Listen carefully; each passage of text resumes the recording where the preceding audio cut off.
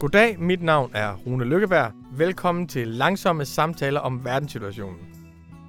Vi har her på Langsomme Samtaler-redaktionen, som består af utroligt mange mennesker, der har vi vedtaget, at vi skal give jer en julegave i år. Vi tænker, at I skal have noget, som I kender, noget, som I har prøvet før, og noget, som på ingen som helst måde kan komme bag på jer, men som I alligevel synes er utroligt lækkert. Og der har vi kigget på hinanden, og vi er blevet enige om, hvad kunne det være, som var velkendt, velafprøvet og alligevel stadigvæk utroligt dejligt at forbruge. Det må da lige være en samtale med vores franske ven, stjerneøkonomen, den intellektuelle Thomas Piketty. Good evening, Thomas. Hello. Good evening to you in Paris. We have the Royal Library here. There's a large audience following you. And we have more than 20 public libraries all over Denmark awaiting your inspiration so they can rebuild the participatory socialism of Denmark. Jeg har talt med Piketty til et arrangement i Den Sorte Diamant i København. Vi talte om det amerikanske valg, vi talte om socialisme, vi talte om liberalisme, og vi talte om alt det i hans bog, som der ellers ikke er blevet snakket så meget om før. Så her er jeres lille bitte julegave, en samtale med Thomas Piketty fra Den Sorte Diamant. Bum.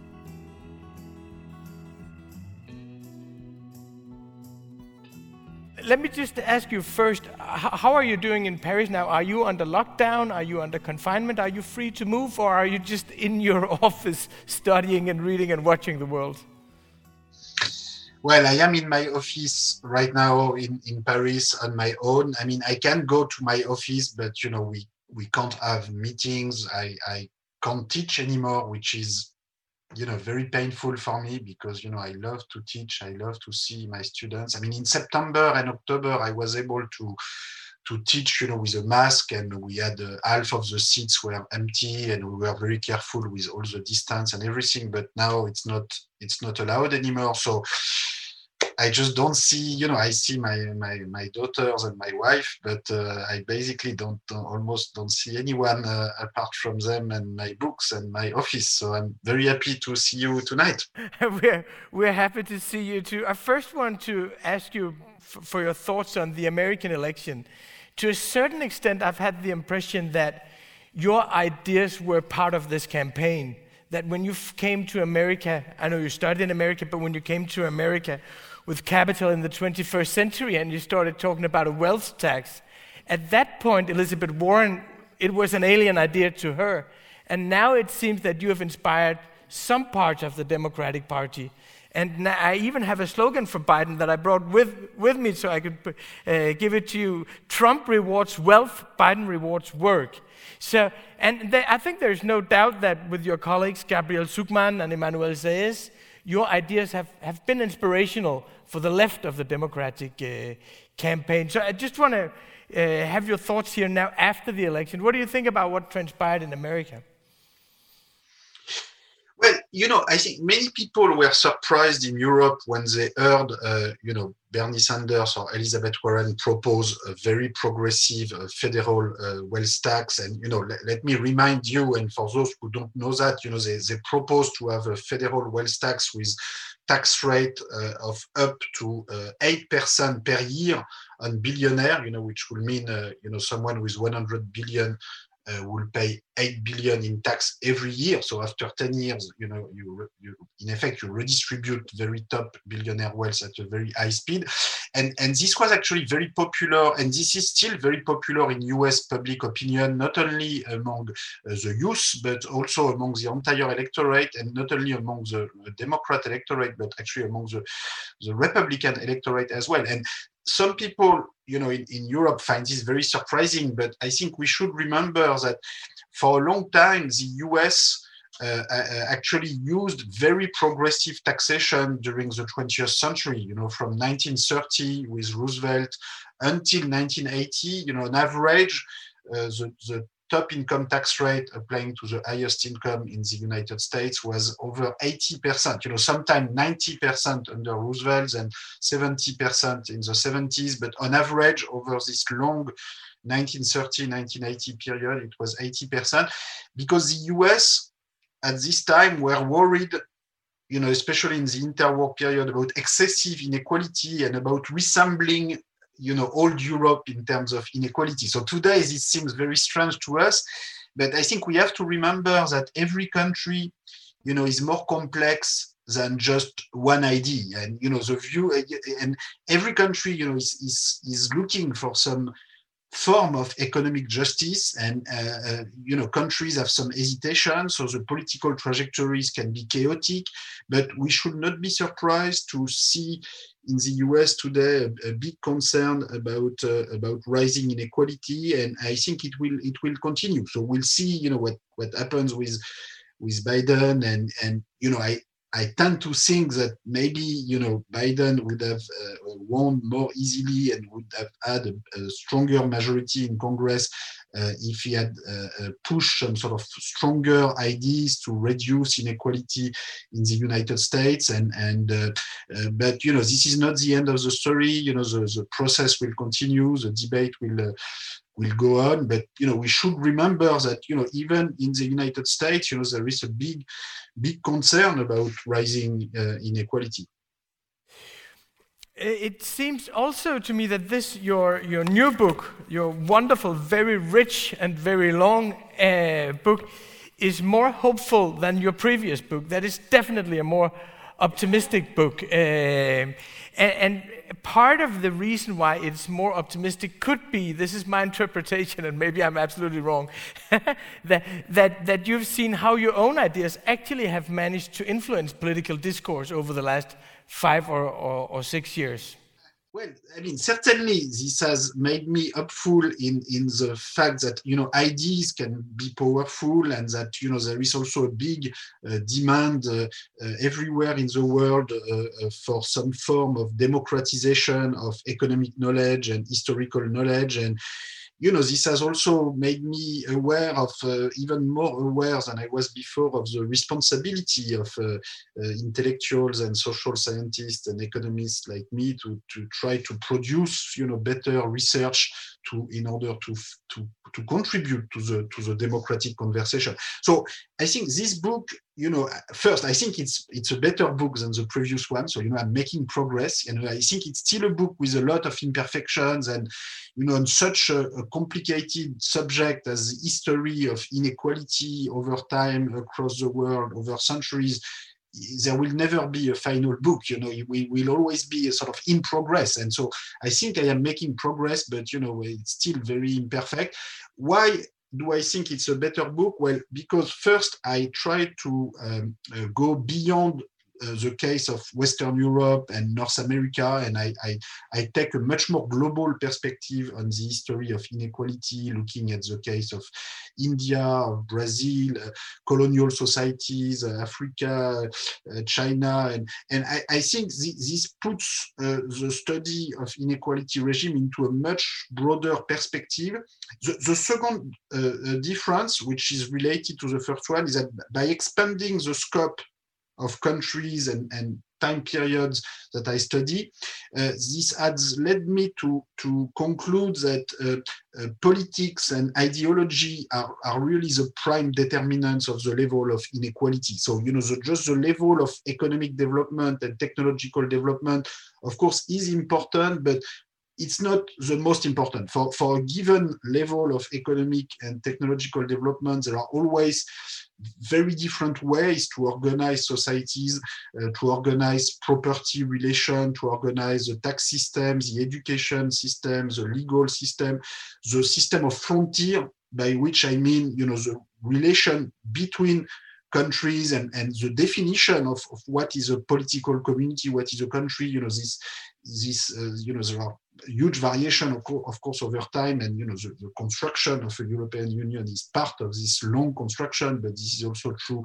in the Middle East, in West Africa, in India, all over the world, and this has major consequences for the structure of inequality. So all of this has also made me more hopeful in the sense that when you look at this diversity of country trajectories, what I find really striking is the incredible imagination of human societies, to design new institutions and to invent new institutions. So of course, it's not always going in the right direction, but on average, over time, this is an optimistic book because what I see on average in the long run is a process of learning about justice. This may seem very idealistic and very naive, but I think societies over time are actually learning about how to organize themselves. And for instance, today in Europe, we complain a lot, and of course things could be much better and could be more equal. And I'm a strong believer in that. But we should remember we have more equality today than a century ago, and this movement toward more equality, which has come through the welfare state, progressive taxation, a deep change in the social and legal rules, has come together with more prosperity. And so this long-run movement toward more equality and more prosperity at the same time, could and should continue. And so I think it's important to take stock of this history, and in particular to analyze, what has worked well over the course of the 20th century. There has been lots of disasters, totalitarian regime, Soviet communism was a huge disaster, but there has been also some very successful experience with the welfare state, more workers' rights, co-determination, progressive taxation, and I'm trying to build on this success and to see how we can use this in order to build something even better for the future. And so that's what in the end has made me more optimistic in a way. The title of the book is Capital and Ideology, and of course that begs the question: what is actually the ideology of Thomas Piketty? Because on the one hand, you say that you're a socialist. You also say it's not a very important word to you. Social Democrat could do as well. But you say, on the one hand, that you outline a theory of participatory socialism.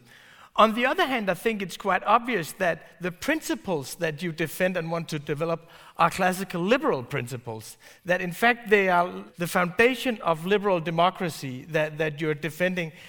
And at first I thought that was a contradiction, but maybe the point is that the liberals' ideals can only be realized through a kind of socialism. Is that correct?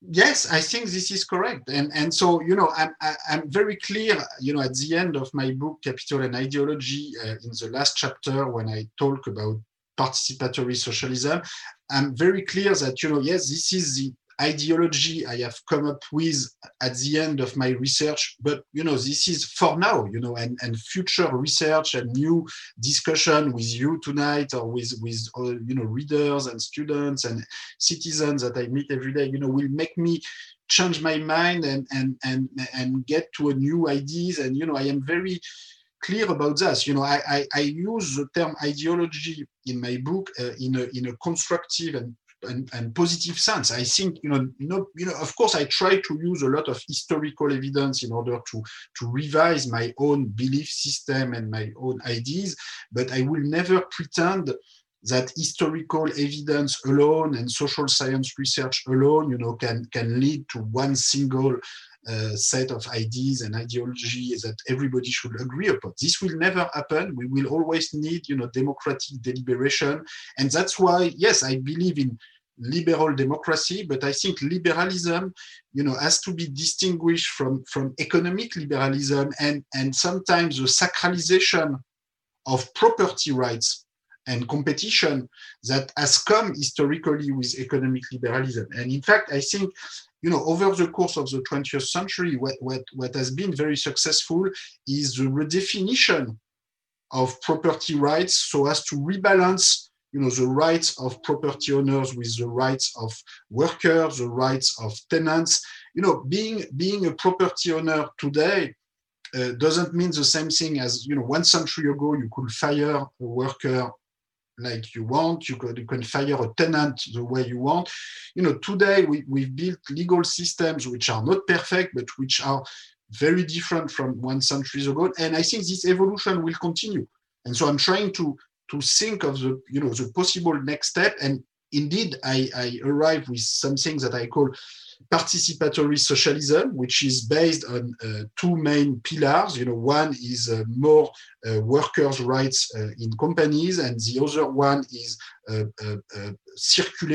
permanent circulation of property through progressive taxation, so as to avoid excessive concentration of property at the top, and so as to allow everybody to access a minimum level of property at age 25. And these 2 components together, giving more workers' rights to elect representatives in the board of companies, and also limiting the amount of voting rights that a single shareholder can have. And on the other hand, progressive taxation of property and permanent redistribution of property can lead to a system of participatory socialism where we have this permanent circulation of economic power and more participation. So I want both more democratic participation, democratic deliberation, and economic participation, and that's really the core of participatory socialism. Now, some people would say, okay, this is social democratic capitalism pushed to a next stage. Okay, I think in the end, this is sufficiently different from the idea of capitalism based on the power of shareholders and private property holders that I think calling it a form of socialism, to me, is a clearer way to express the basic content. And I think, we have to be accustomed to the fact that there are many different sorts of capitalism. There are also many different sorts of socialism. The Chinese claim they have invented Chinese way socialism. Okay, if they want to use this word, I cannot be a policeman of language and tell people what words they should use. All I can say is that this has nothing to do with the participatory socialism that I am defending. And it is the same, with capitalism. You have very different form of capitalism. So we have to be, open and flexible about language and about this discussion. There's a continuum of different possible capitalist system and socialist system. What's important is to have an open discussion about different possible economic systems, because I think we've stopped discussing about the possibility of different economic systems, especially after the fall of Soviet communism in the early 1990s. And I think this is part of the explanation for some of our problems today, which is that because we've stopped discussing about changing the economic system, the political conversation has focused a lot on issues of identity, ethnic differences, religious differences. In the US, where we've seen in the recent election, this big racial division of the electorate. Remember the Democratic Party 50 years ago or 60 years ago was able to attract a lower class voters from all origin, black and white, were voting for Kennedy in 1960 or in the 60s or 70s. Today, we have this deep division between the black and Latino lower class vote for the Democrat, but the white lower class and poorer electorate tend to vote for the Republican Party. And I think this division is part of the explanation for the difficulty to build a redistributive coalition, and I think this has to do with the fact that we don't really discuss different economic systems and different economic policies. So if all parties in power conduct more or less the same economic policy and have the same economic system in mind, then indeed the political conflict is going to focus on fight about identity, about religion, about racial divide, and this is threatening to become also a dominant factor of electoral politics in Europe as well. And I am very worried about that. And I think some of the solution has to come by, reopening the discussion about economic system, different form of socialism. And, I think Europe in the sort of world geopolitical and ideological competition that is going on, China is proposing a model of sort of state-led socialism, which is very authoritarian, but which can be successful, like to deal with the virus, for instance, today. Well, I think, the US might be proposing more, laissez-faire capitalism, although, as I said before, it's more complicated than that, and they could, very well change this in the future. But I think Europe should propose, a different form of participatory socialism, or, sort of radical social democracy, renewed social democracy, call it the way you want, which, in my view, should and could be, of course, much more promising to the world than the Chinese model, which I think is going to be a more serious competitor in the 21st century than Soviet communism in the 20th century. So it's important to, the bottom line is it's important to reopen the discussion about different economic system and not to be shy about this. But I think that over the last couple of years, not only the success of your books, but the entire debate about globalization, the debate about supply chains, what happened after COVID-19. You've seen a new proposal for globalization from the European Union, and you've seen even Joe Biden, who's not a socialist, his plan, Build Back Better, is another kind of economic agenda. I think you see things are changing at the moment, and you actually have a debate about what kind of economic system do you want. You see, in the European Union 3 or 4 years ago, you would say fair and level playing field, free competition. That was the gold standard. Now they're talking about European champions. And in the US, you have the Biden plan, who does propose a huge reindustrialization of America and huge infrastructure plans in order to make a green transition. So are we not, in fact, witnessing a renegotiation, basically, of what was known as globalization 5 years ago? Yeah, no, I think this is moving in this direction. You mentioned before the example of the wealth tax debate, which is very clear that in the US, as you said before, when I had this discussion with Elizabeth Warren in 2014, she was very skeptical about the wealth tax, and 6 years later, Warren and Sanders were competing about who was going to propose the biggest wealth tax. And you can also see that in Europe, in Germany, I remember 6 years ago, I had a public discussion with Sigmar Gabriel, who was the SPD vice chancellor at the time, and he was very skeptical about the possibilities that we would ever reintroduce a wealth tax. He would say, "Oh no, the SPD will never support a wealth tax again." And I returned to Berlin earlier this year, just before the lockdown, early March, and I had another public debate with the new SPD Vice Chancellor, Olaf Scholz, and this time, he was competing with the SPD leadership about who was going to push for the reintroduction of a wealth tax the strongest. So there's an evolution which is very clear, because I think at some point, you have to change your view, given the evolution of capitalism itself and inequality in our society. You mentioned the situation in Europe. It is clear that the pandemic crisis this year, has led to a change in views, for instance, about the idea of a common public debt, which was something that was completely taboo 1 year ago or 6 months ago, and in Germany in particular there has been some big change in the dominant view about this following the pandemic. So yes, things are definitely changing in this respect. There's another problem for tackling inequality. And Alexandria Ocasio-Cortez, she said after Bernie Sanders lost the primary, she said that, well, she felt that American socialism had one big problem. It wanted to help people who did not want to be helped by socialism.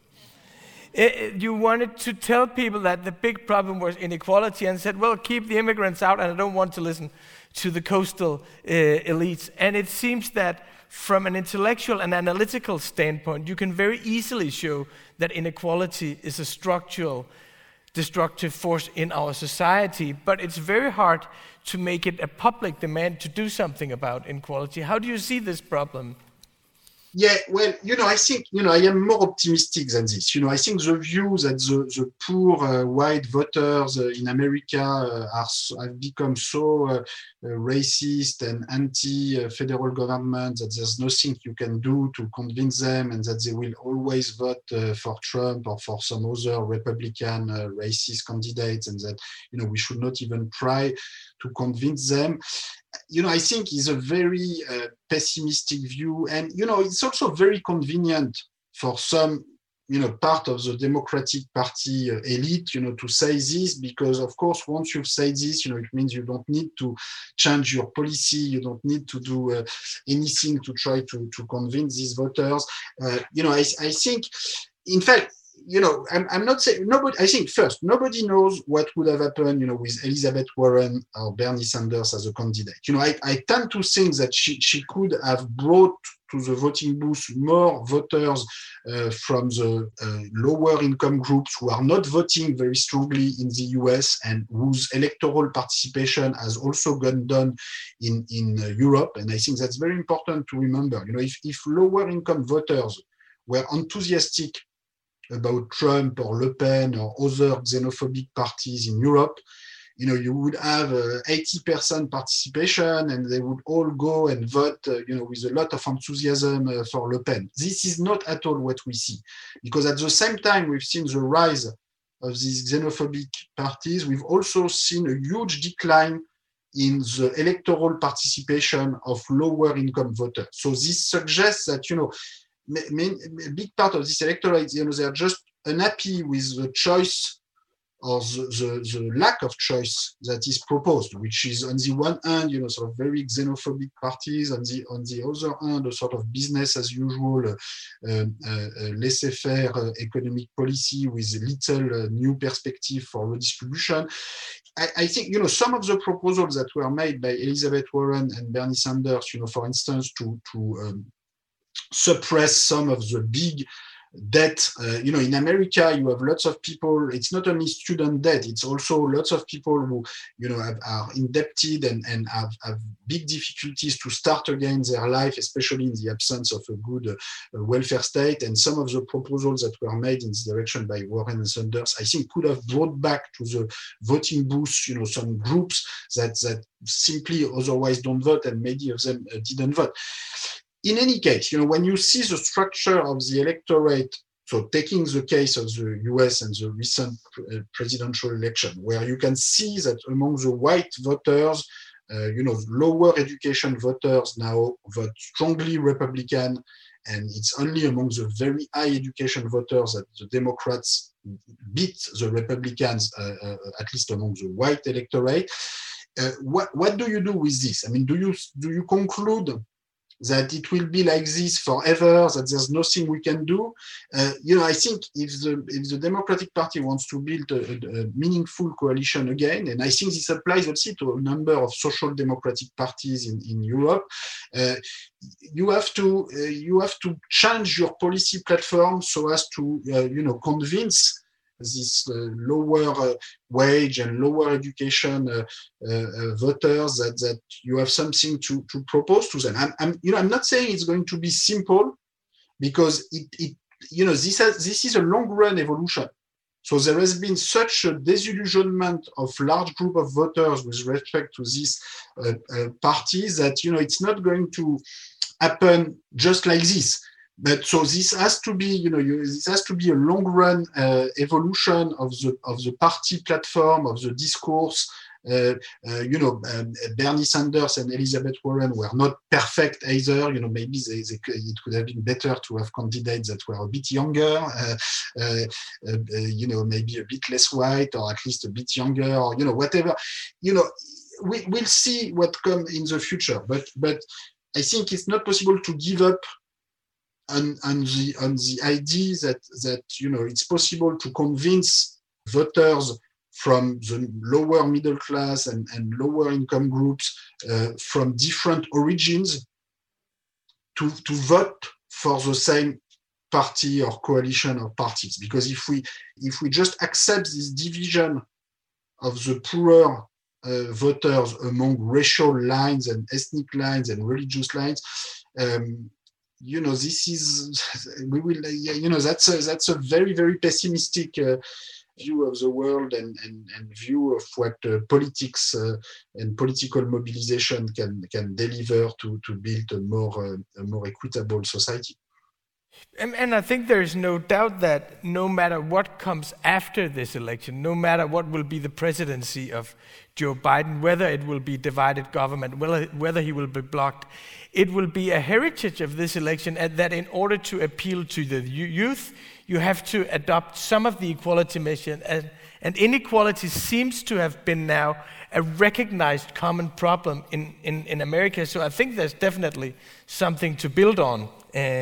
Something to build on here. Just let me mention, I think we should also be aware of the fact that, there's sometimes it's also a problem of the rules of the game and the political institution which do not allow to translate an existing majority in the public opinion into a majority of action. So, in the case of the US, if you look at opinion polls, there is a huge majority for a billionaire tax. There is a huge majority for an increase in the minimum wage, for instance.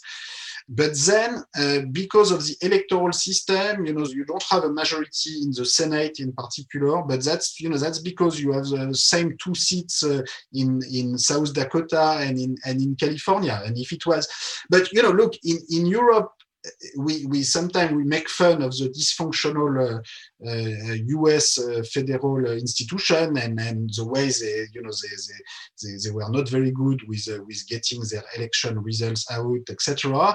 But we should remember in Europe that our own federal political institutions, are even more dysfunctional than the US institution. And I think this unanimity rule on taxation and budget and recovery plan also prevents us from adopting policies which I think a majority of European public opinion would like to see more tax on multinationals and less tax on small and medium-sized companies, would like to see more tax on billionaires and less tax on the middle class. But it's not possible in the current European system, even if you have a majority of the public opinion who wants to do that, to adopt a common tax. So sometimes, and that's one of the big conclusions of the book, sometimes there's a need to change the rules of the game in order to change the political rules of the game if we want to change the economic policies. It seems to me to be also a point in your book that there's kind of an ideological potential in certain historical situation, that there's an interplay between longer ideological movements and then certain specific concrete political situations. And going back to the financial crisis in 2008, we heard a lot of people saying market fundamentalism is over, neoliberalism is dead. I think we wrote maybe 100 editorials about that in my paper, and not all of them were exactly true. And looking back, it was quite obvious that there was no ideological package ready. There were no alternative policies there. But now we have this pandemic and we have this COVID-19 situation, which certainly creates a new political situation. Do you see this as a historical moment that we're better prepared for than we were with the financial crisis, and that this could be a way of fundamentally renegotiating the order of our societies? Well, we are a little bit more prepared than in 2008 because, in 2008, in the early 2000, between 2000 and 2005, 6, 7, we were just, one decade after the fall of communism, and we were still in this sort of era of free market, fundamentalism, and we believed, and myself in the 1990s, I was a much stronger sort of free market believer than when I am today, because after the fall of communism, this was part of the general intellectual atmosphere. So when the 2008 crisis came, there was little intellectual work and political work that had been done to prepare really a new program, a new platform. So in 2020, we are a little closer, we've made progress in a number of directions, but I think it's still insufficient. So to answer your question, no, I think unfortunately we are not really ready. And in particular in Europe, I think we have to realize that what we need to achieve is complicated. I'm not saying it's a simple problem and we just need to push on a button. These are new challenges. So in particular, how do you build some transnational assembly to adopt some common rules together, for instance, common tax on multinationals and billionaires, but without excessive centralization at a sort of huge federal state, because of course we want to keep all the decentralization that we need, at the level of each country. We are not going to have exactly the same welfare state in Denmark, in Portugal, in France. We need some diversity in the institution at the local level, at the country level, but we need at the same time to be able to put together some of the policy tools which we cannot solve on our own. So, global warming, this is not going to be solved within the frontiers of Denmark or within the frontiers of France. Taxation of multinationals, the same. Billionaire tax, the same. If we want every European student, to move to European universities without paying tuition fees, then we need to have some common financing for the system, because if it's free for everybody everywhere, but you don't have any financing for this, in the end, our universities are not well funded, and such a system cannot work. So we need to build this together.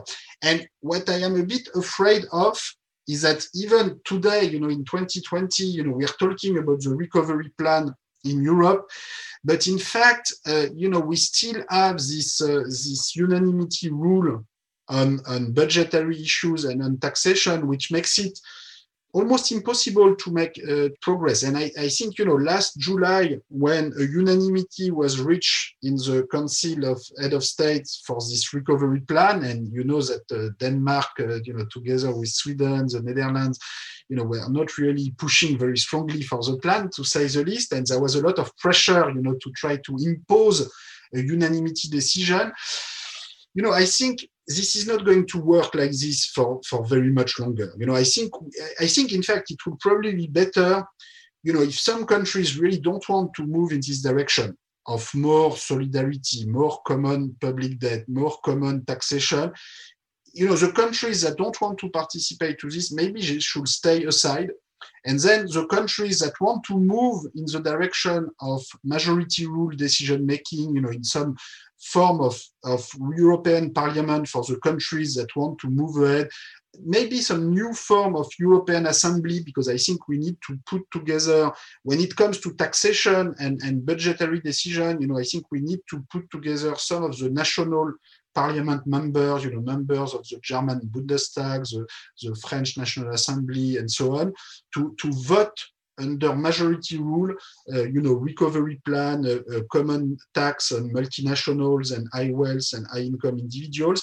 And, if Denmark or Sweden don't want to be part of this, to me, I think they should be part of this, and I'm very sad. We need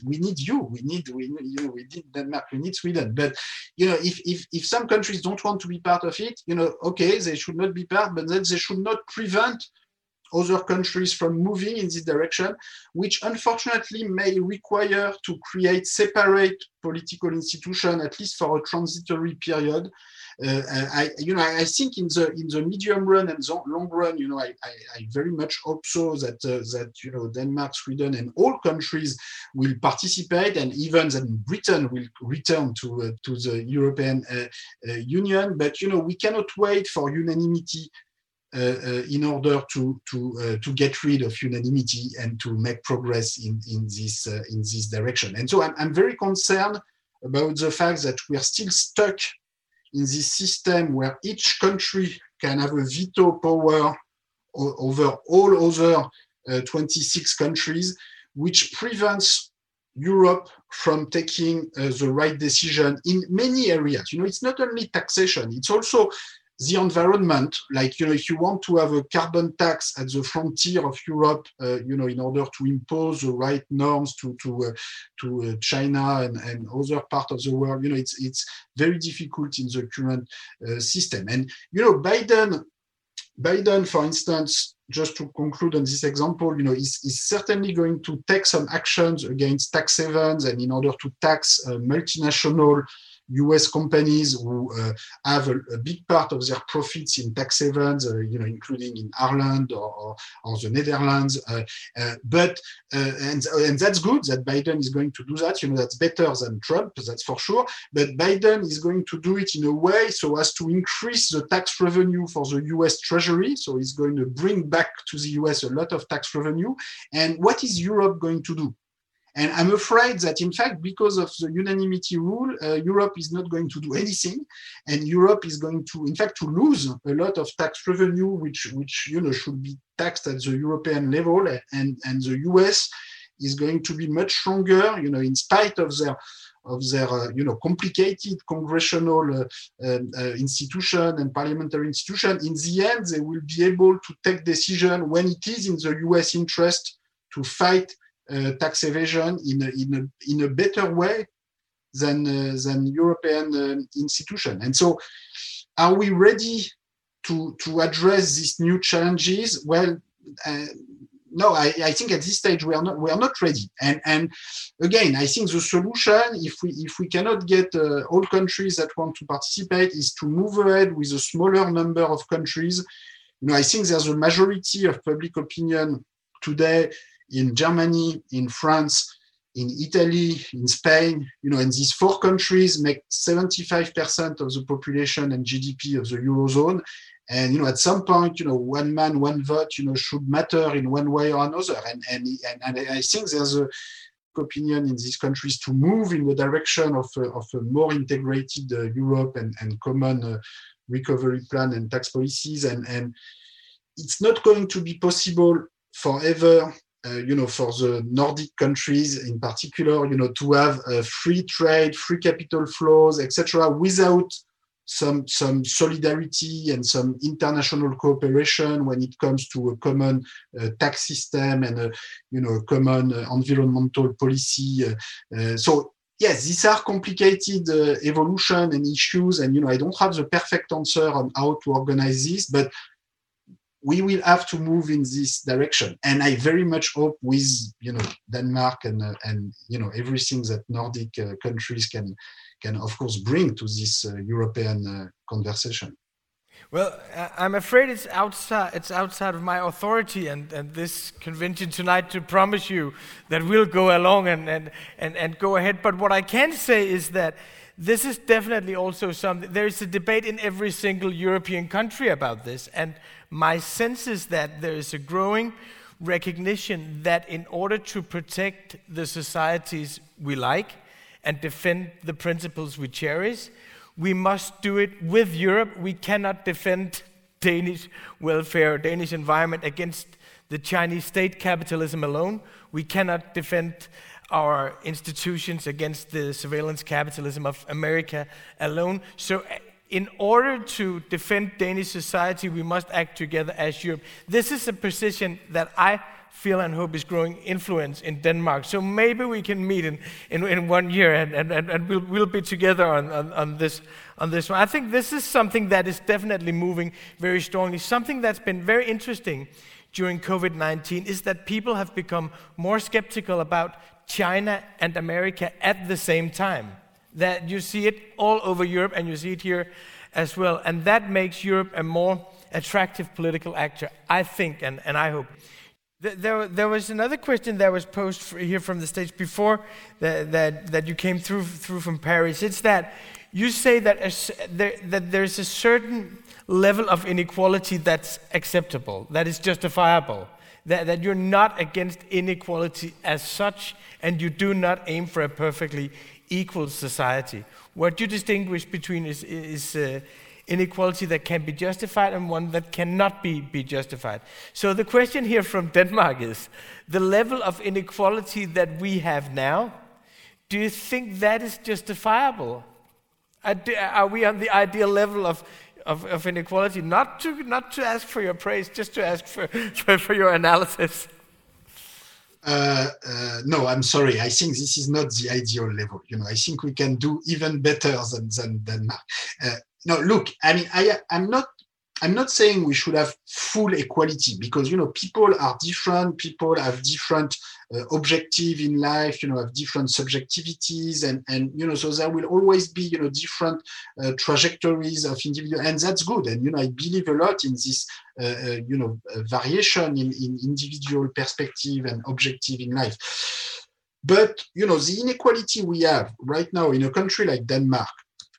Or actually in Sweden, or actually in France, if you take the bottom 50% of the population, in Denmark today, they would own, less than 5% of total wealth. So, if you take everything there is to own in Denmark, buildings, houses, companies, all form of property, the bottom 50% of the population owns, less than 5% of the total. Whereas the top 10% of the population, would own of the order of 60% of the total.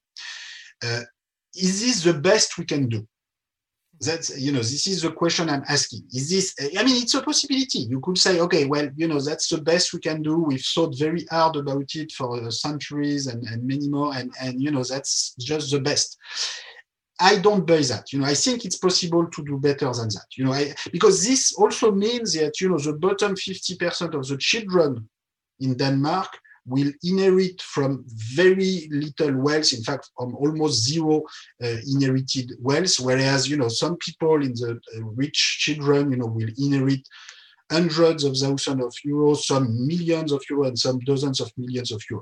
And I think it's not the best we can do. I think we can do better than that. I think we could have a better society, a more equitable society, but also a more prosperous society by giving everybody a chance to receive, as I am proposing in my model of participatory socialism, a minimum inheritance.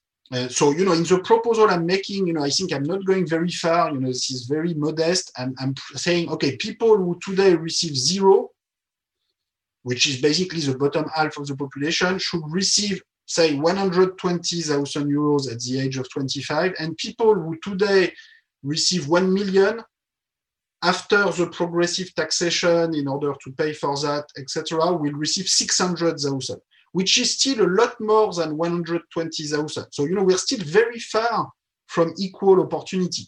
And, the problem is that people pretend that they are in favor of equal opportunity, but when it comes to practical implementation, then people, find arguments, they say, but look, all these poor children, maybe they don't know what to do with the money, what are they going to do with it?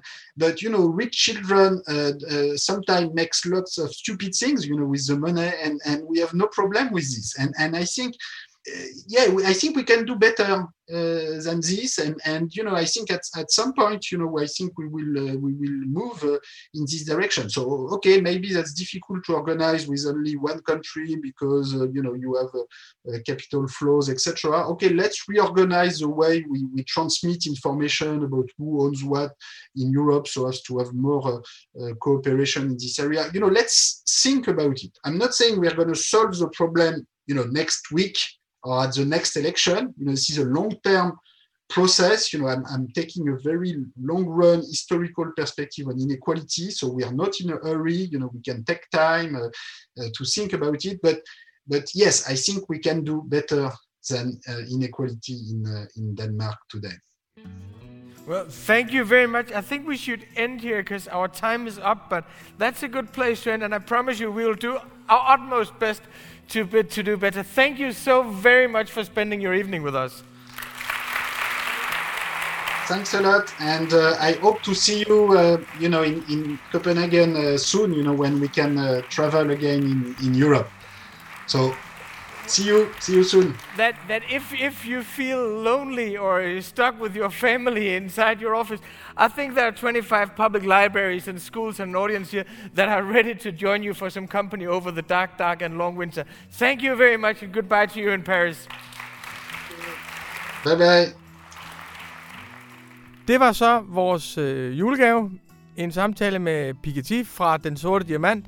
Jeg ved godt, lyden var dårlig, men jeg tænker, at det er præcis det, der gør, at det er autentisk. Og i år, hvor der er så lidt fysisk nærvær, så dårlig lyd, det giver fornemmelsen af, at man selv er til stede i salen. Jeg er ikke sikker på, at jeg kan byde på dårlig lyd i den næste samtale. Til gengæld kan jeg byde på noget andet. Det er en ordentlig røvtur til Europa.